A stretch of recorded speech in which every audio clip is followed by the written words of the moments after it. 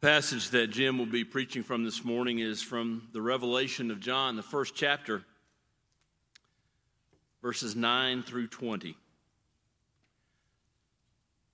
I, John, your brother and partner in the tribulation and the kingdom and the patient endurance that are in Jesus, was on the island called Patmos on account of the word of God and the testimony of Jesus. I was in the Spirit on the Lord's day, and I heard behind me a loud voice like a trumpet saying, "Write what you see in a book and send it to the seven churches, to Ephesus and to Smyrna and to Pergamum and to Thyatira and to Sardis and to Philadelphia and to Laodicea." Then I turned to see the voice that was speaking to me, and on turning, I saw 7 golden lampstands. And in the midst of the lampstands, one like a son of man, clothed with a long robe and with a golden sash around his chest. The hairs of his head were white like white wool, like snow. His eyes were like a flame of fire. His feet were like burnished bronze refined in a furnace. And his voice was like the roar of many waters. In his right hand he held 7 stars. From his mouth came a sharp 2-edged sword, and his face was like the sun shining in full strength. When I saw him, I fell at his feet as though dead. But he laid his right hand on me, saying, "Fear not, I am the first and the last, and the living one. I died, and behold, I am alive forevermore, and I have the keys of death and Hades. Write therefore the things that you have seen, those that are, and those that are to take place after this.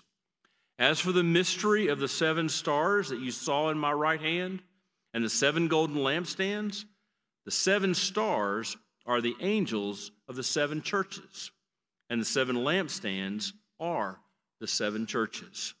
This is God's word. Well, it's almost 40 years ago that Rochelle and I came to First of Ann and discovered a people who genuinely love the Lord, who treasure His Word, and who were making a global difference for Christ. And you still are. It is a treat to be able to enjoy being with you, and it's an honor to be able to share from this pulpit. Well, it happened in 2016, and it happened once more just a few weeks ago. Dave Peterson was a contestant on Wheel of Fortune, and he said, "Sole, flounder, cod, and catfish." The host, Pat, said, "That's not right." The next contestant gave the correct answer and said, "Sole, flounder, cod, catfish." Did you catch the difference? One little word, "and," was the difference. And the rules specify you have to say just what belongs. And needless to say, the Twitter space was all a Twitter and outraged at the persnickety ruling. The masses were taking sides over the word "and." Have you noticed how everyone seems to have an opinion about everything? I mean, what are your current thoughts about Harry and Meghan, the Kardashians, Hawaiian pizza, and Baby Yoda? And in our virtual age, everyone has a digital soapbox to make his or her opinion known. This has created a world in which there are issue prowlers. You never know who is filming or listening or reading what might make you the latest opinion target. You could say or do or even merely think something of which others disapprove, and depending on how many followers the disapprover has, you might find yourself the latest target of heated virtual crowd outrage. In a world that is easily triggered, here is a sober truth. Genuinely following Jesus in a world that doesn't can and will be costly. A genuinely committed follower of Jesus is going to be scorned, mocked, criticized, and I believe we're trending upward. Brace for impact. When what the Bible teaches and what His followers champion challenges the feelings and sensibilities of a world whose credo is find your own truth. So here's the big question. The way our culture is moving, and I think that we are moving in a way that is going to progressively get worse, I think that responding well to this question is going to become increasingly difficult. How can followers of Jesus flourish when doing what Jesus wants triggers the ire and criticism of others? Let me say it in a shorter way. How can you stay strong when following Jesus provokes the censure of men? Now, that's not a new problem. It was happening at the time of Jesus, John 12. Nevertheless, many even of the rulers believed in him, but because of the Pharisees, they were not confessing him for fear that they would be put out of the synagogue. Get this, for they loved the approval of men rather than the approval of God. Many religious leaders who were the influencers of the New Testament world, they wanted the likes of their peers more than the approval of God, and so they dialed it back. They were in bondage to the good opinion of men. Pradeep reminded us last week that not even an apostle or an apostle's right-hand man is invulnerable to this influence. The passage that he read from last week included this verse. Prior to the coming of certain men from James, he, referring to Peter, used to eat with the Gentiles. But when they came, he began to withdraw and hold himself aloof, fearing the party of the circumcision. The rest of the Jews joined him in hypocrisy, with the result that even Barnabas was carried away by their hypocrisy. So let's make a very realistic risk assessment, shall we? If guys like Peter and Barnabas can be intimidated to compromise by the pressure of the crowd, who are we to think that we're invulnerable? We can easily dial back our devotion when the pressure is turned up. And we desperately need an effective strategy to neutralize this pressure.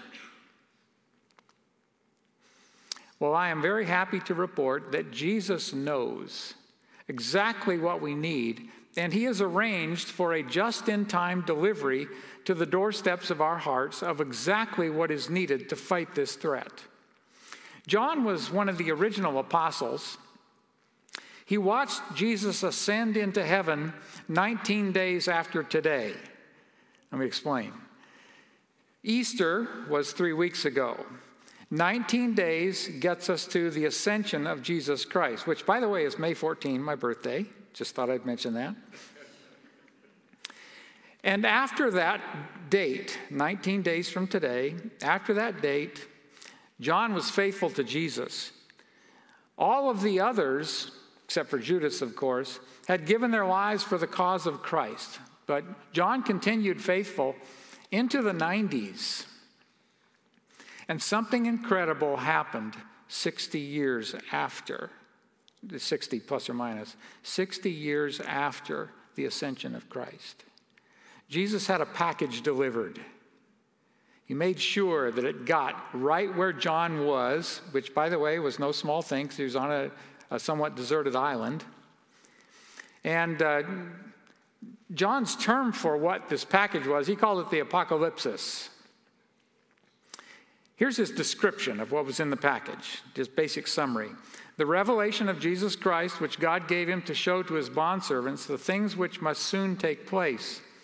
And he sent and communicated it by his angel to his bondservant John, who testified to the word of God and to the testimony of Jesus Christ, even to all that he saw. Get this, blessed is he who reads, thank you, Taylor, and those who hear, that's you, the words of this prophecy, and heed the things which are written in it, for the time is near. The phrase of Jesus Christ means from Jesus Christ. So let's break it down. Father, 60 years after the ascension of Jesus, said, I've got a message, it's time. And he gave it to Jesus. Jesus gave it to an angel. The angel gave it to John, and John wrote it down so that we could have access to it. And it is a message for those who are moving toward the pressure cooker. Well, what's in the message? Well, it talks about the future. It talks about future events. But it also talks about how to prevail. He's telling us about what's coming, and embedded in that message is something I call the Overcomer Protocol, which is a series of instructions that are designed to help you be able to prevail as this rapid succession of events unfolds. It says it's coming quickly, or coming soon, it was the first phrase, and that actually means it's going to happen bam, bam, bam, bam, bam, so quick that if you're not ready before you arrive in that, you won't be ready. In August 2016, the weatherman predicted a storm that would drop 3 to 6 inches of rain in South Louisiana. He was wrong. This was a, quote, once in 500 years storm that dumped over 30 inches of rain in greater Baton Rouge. 50,000 to 75,000 structures were flooded. People fled their homes, sometimes with minutes to spare. Rod Dreher was helping to unload the rescuers from the National Guard helicopters, and he heard this over and over. We have lost everything. We never expected this. It has never flooded where we live. We were not prepared. Father gave Jesus, who gave an angel, who gave John, the message that will allow us to be prepared as the pressure ramps up. And by the way, here's some really good news. The Overcomer Protocol, the package that was delivered, contains something that has been proven 100% effective in preparing us for what is coming. This is not a COVID vaccine that's 90% or 88% or whatever.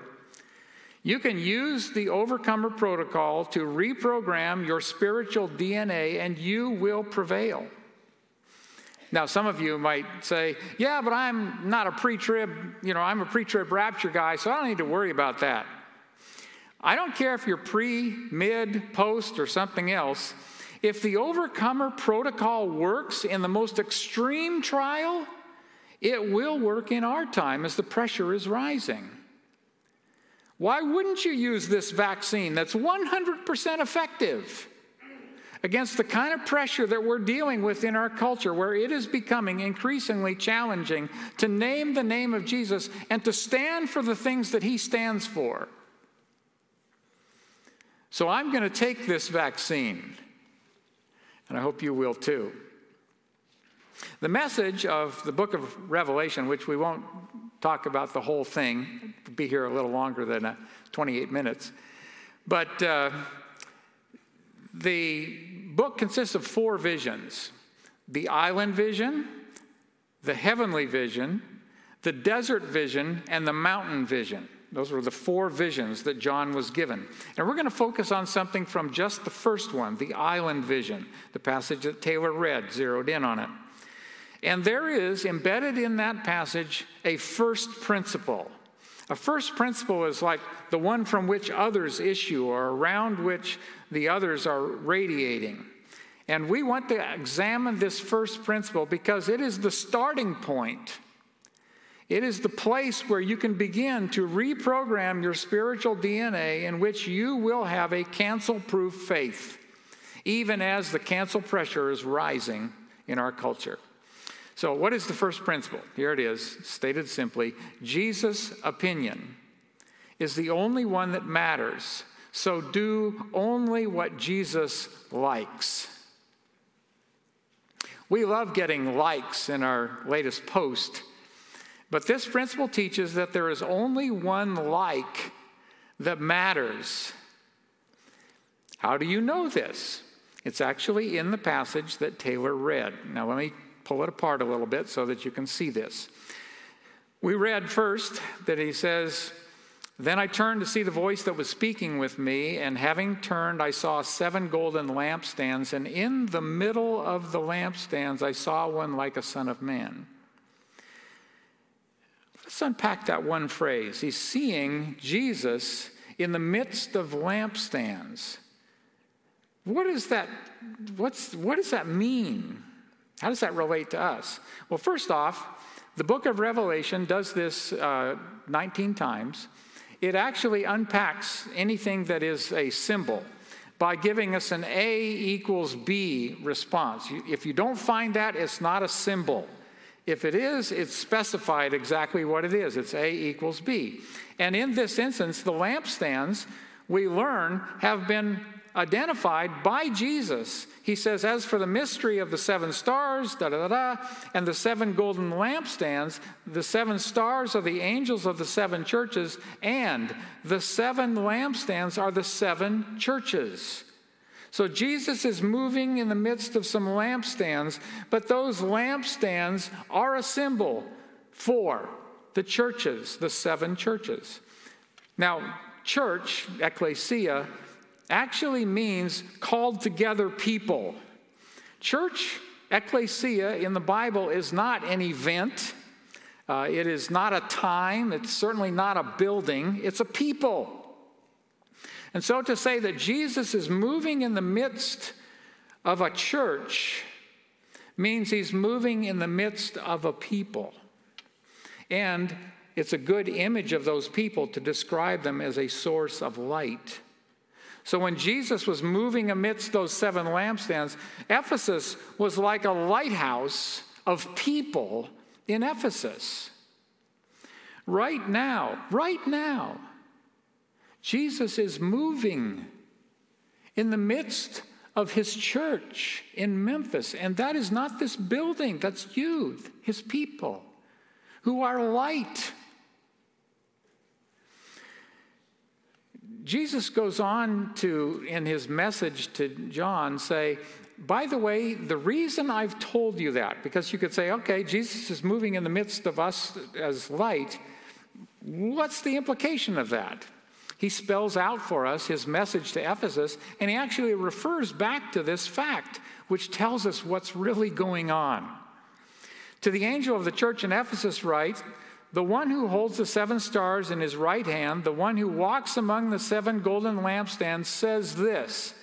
And then he specifies a number of things that he really likes about the church in Ephesus. But then he says, but I have this against you, that you have left your first love.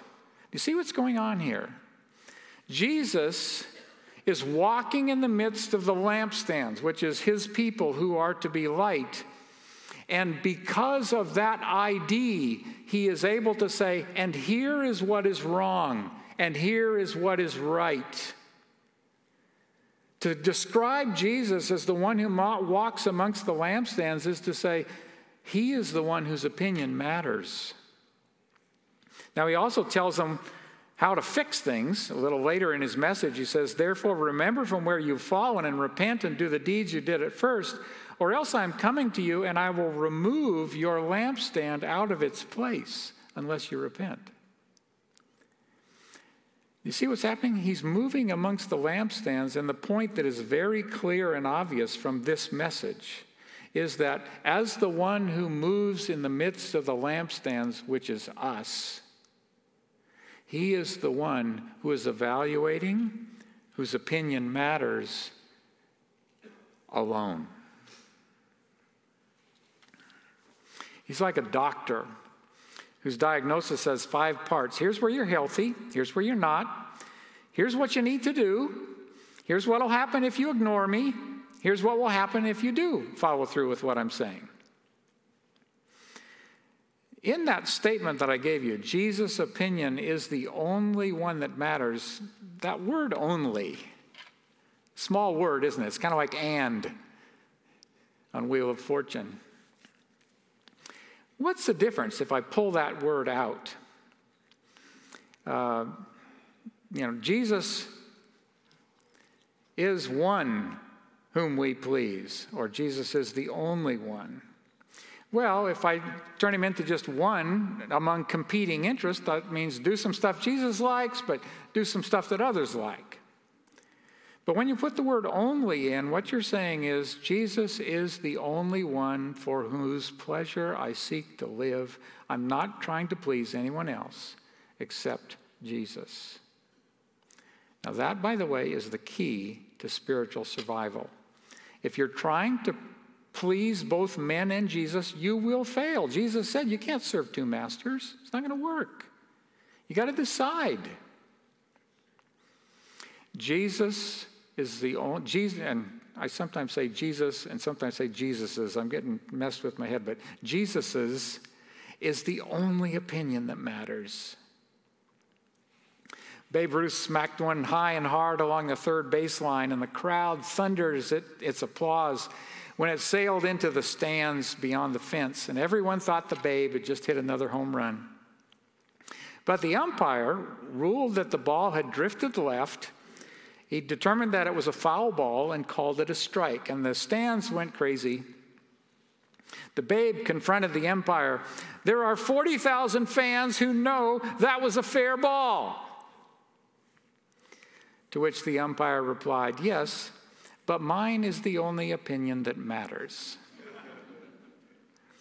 Of Jesus, we can say, his is the only opinion that matters. He alone walks in the midst of the candle stands, and he can remove a candle stand.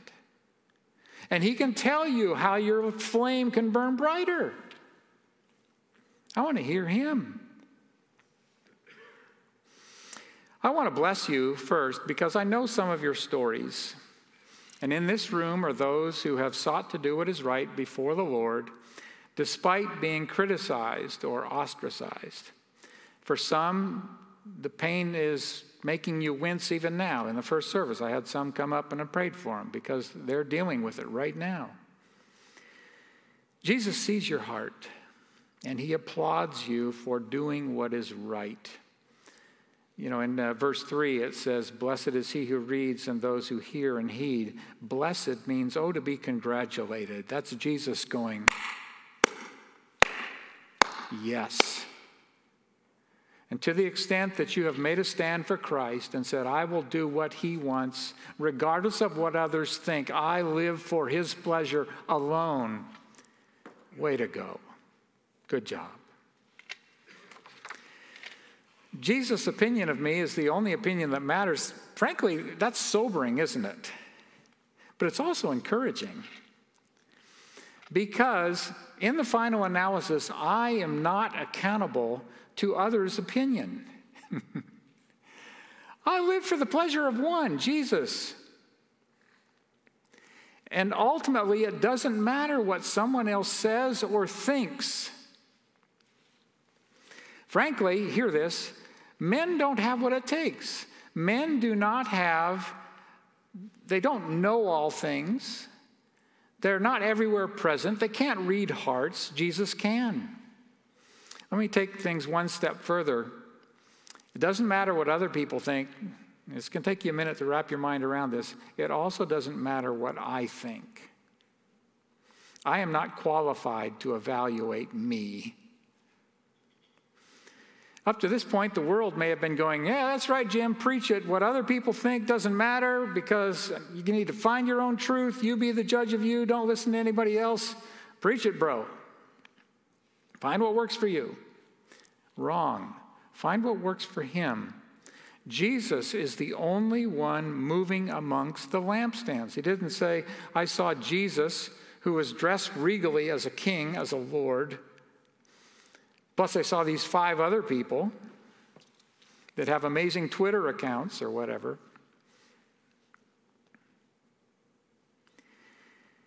Find what works for Jesus. Jesus is the only one moving amongst the lampstands.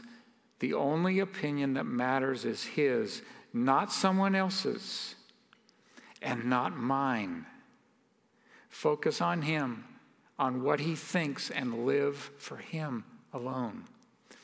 Do you ever wonder how Paul did it? How did Paul, you read some of these passages where he was, imprisoned and shipwrecked and all these different things. How did he pull it off? He, by the way, would say, and on top of that, there's the concern for all the churches. He would say all that stuff is in the small potato category. Here's his secret.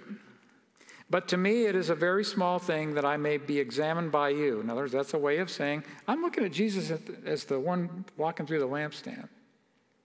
It is a small thing that I be examined by you or by any human court. And then get this. In fact, I do not even examine myself. My opinion of me doesn't matter because I am not qualified. For I'm conscious of nothing against myself, yet I am not by this acquitted, but the one who examines me is the Lord. Therefore, do not go on passing judgment before the time, but wait until the Lord comes, who will both bring to light the things hidden in the darkness and disclose the motives of men's hearts, and then each man's praise will come to him from God.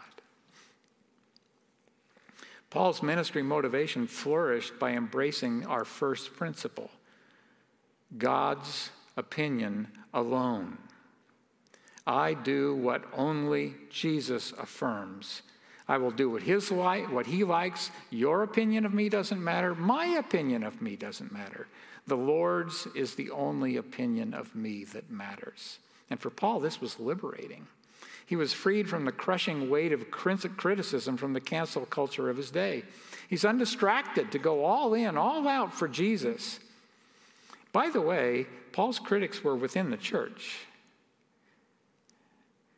Paul used this strategy not just to process the world's disapproval, but his self-appointed judges within the church. He says, it's a small thing that I be examined by you, Corinthian believers. How do I know whether I'm doing well at this or not? Let me give you 3 diagnostic questions.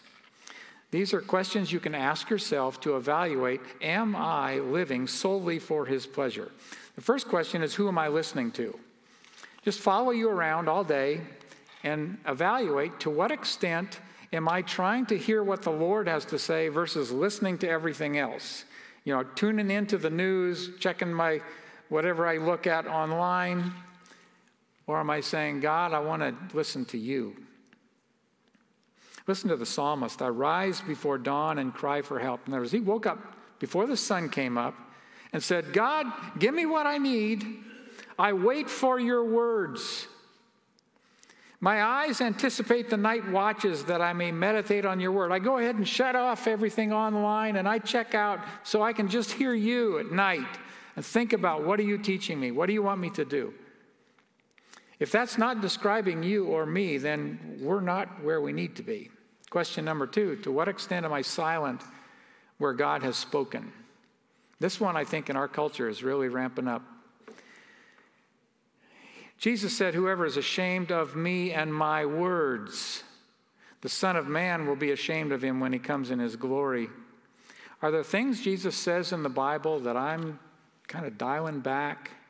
Because if I know if I was to speak up, I would reap the ire of people around me.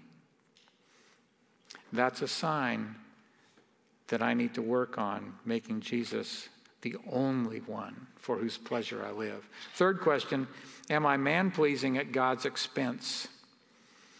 Am I posting, saying, presenting myself in ways that are designed to improve my status among men? And when I lose the good opinion of men, do I get depressed? That's a sign that I am not living for the good opinion of Jesus alone. So what do I need to do? Help me, Jim. Help me figure out how I can grow this ability, because I want to live for Jesus alone, but I also know that's something I need to develop. Great question. The Bible outlines a number of exercises that you can do. Think of this as kind of a Jim's spiritual DNA workout, okay? Here's a number of exercises you can do. You can pick one of them, do it for 30 days, and you will move the needle. Here they are. Give God a blank check. At the very beginning of your day, invite Jesus to mess with your day. Now, I'm a checklist guy. By the way, so confession time. How many of you are with me? Okay, I see that. Yes, Allie. Okay. Yeah, I like going through my checklist. Sometimes I even do something and put a checkbox on it because it just feels so good, even though, yeah. Give God permission to mess with your checklist. And say, God, I want to live for your pleasure. So if there's something on your list that's not on my list, I want to embrace it.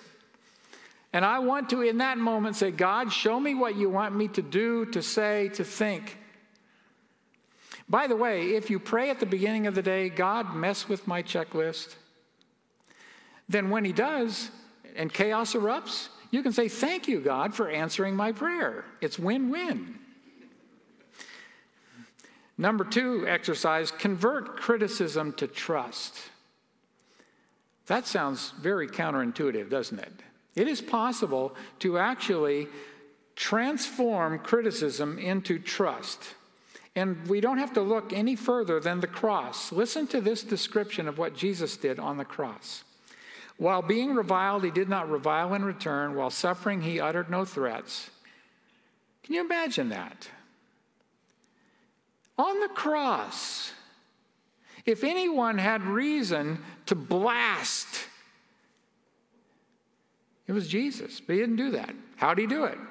Here's the participial phrase that tells us, but he kept entrusting himself to him who judges righteously. It's easy when we're being slandered or reviled or criticized to fixate on our detractors and play the silly game of responding in kind. Jesus used a very different strategy. He converted criticism into trust. He said, I am going to trust you, God, because you judge righteously. I don't care what they are saying. I don't care what they are doing. Your good opinion of me is all that matters, and I'm going to trust you. And so when you're feeling the heat from the people around you, that's a wonderful opportunity for you to look past them and see the one who is walking in the midst of the candlesticks and to affirm, I trust you to get it right, despite what they're saying. And so you use that occasion of criticism to actually grow your trust muscles. God sees the true state of things. He deals in true justice. Trust him.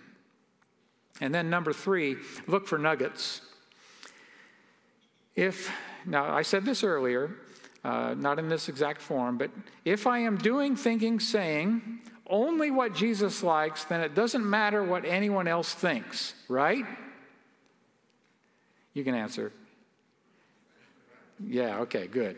It wasn't robust, but it was kind of there, so I'll take it. Understanding that is the first step toward flourishing when your faith comes under fire. God's opinion, Jesus' opinion is the only one that matters. But here's a qualification I'm going to put on that. We can use what others say as a catalyst to better understand what Jesus wants of us.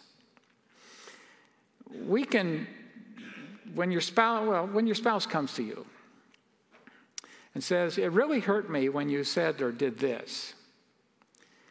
Jesus does not want you to say, wifey, in the final analysis, it really doesn't matter what you think. And it will be especially bad if you say this, wifey, Pastor Jim said, in the final analysis, it really doesn't matter what you think. Bad plan.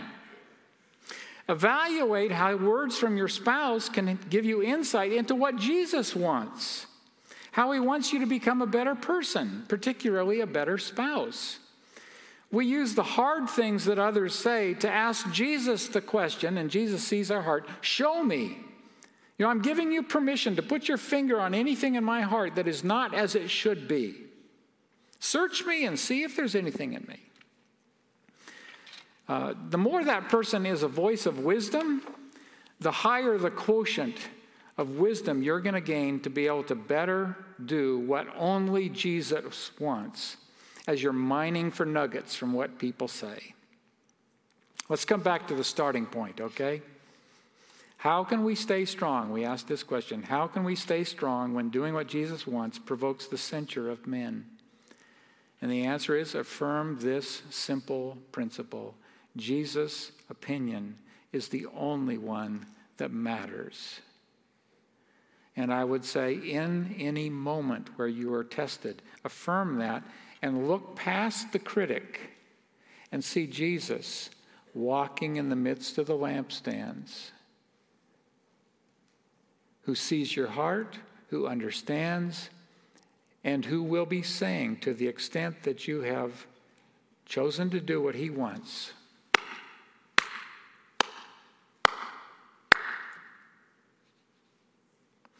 we live for him, nobody else. So I recommend every day you start your day by saying something like this. I want to live for your pleasure alone. I will only succeed with your help. So help me When following you provokes the disapproval of others, prompt me to recall that your good opinion of me is all that matters. And if your heart is saying yes to what I've just prayed, then let's pray it together. I'll pray out loud, you can pray silently, and you can declare to the Lord right now, I want to live for you alone, regardless of what men think. You ready? Father, we want to live for your pleasure alone. We will only succeed with your help, so please help us. When following you provokes the disapproval of others, prompt us to recall that your good opinion of us is all that matters. We are trusting you, the one who is standing in the midst of our lampstand. In Jesus' name, amen. If you prayed that prayer with me, I have a word of encouragement for you. It comes from this verse. For the eyes of the Lord go to and fro throughout the whole earth, that he might strongly support those whose hearts are completely his. Did you pray that prayer with me? Did you declare to the Lord, my heart is yours? Well, then that verse says that God, his eyes are moving to and fro. He's moving through this room. And when he sees someone whose heart is completely his, he says that he might strongly support those whose hearts are completely his. What it means is when you say, God, I want to do what you want alone, he locks eyes with you and starts rolling up his sleeves. Get ready to see what God, our difference maker, is going to do in you and through you today.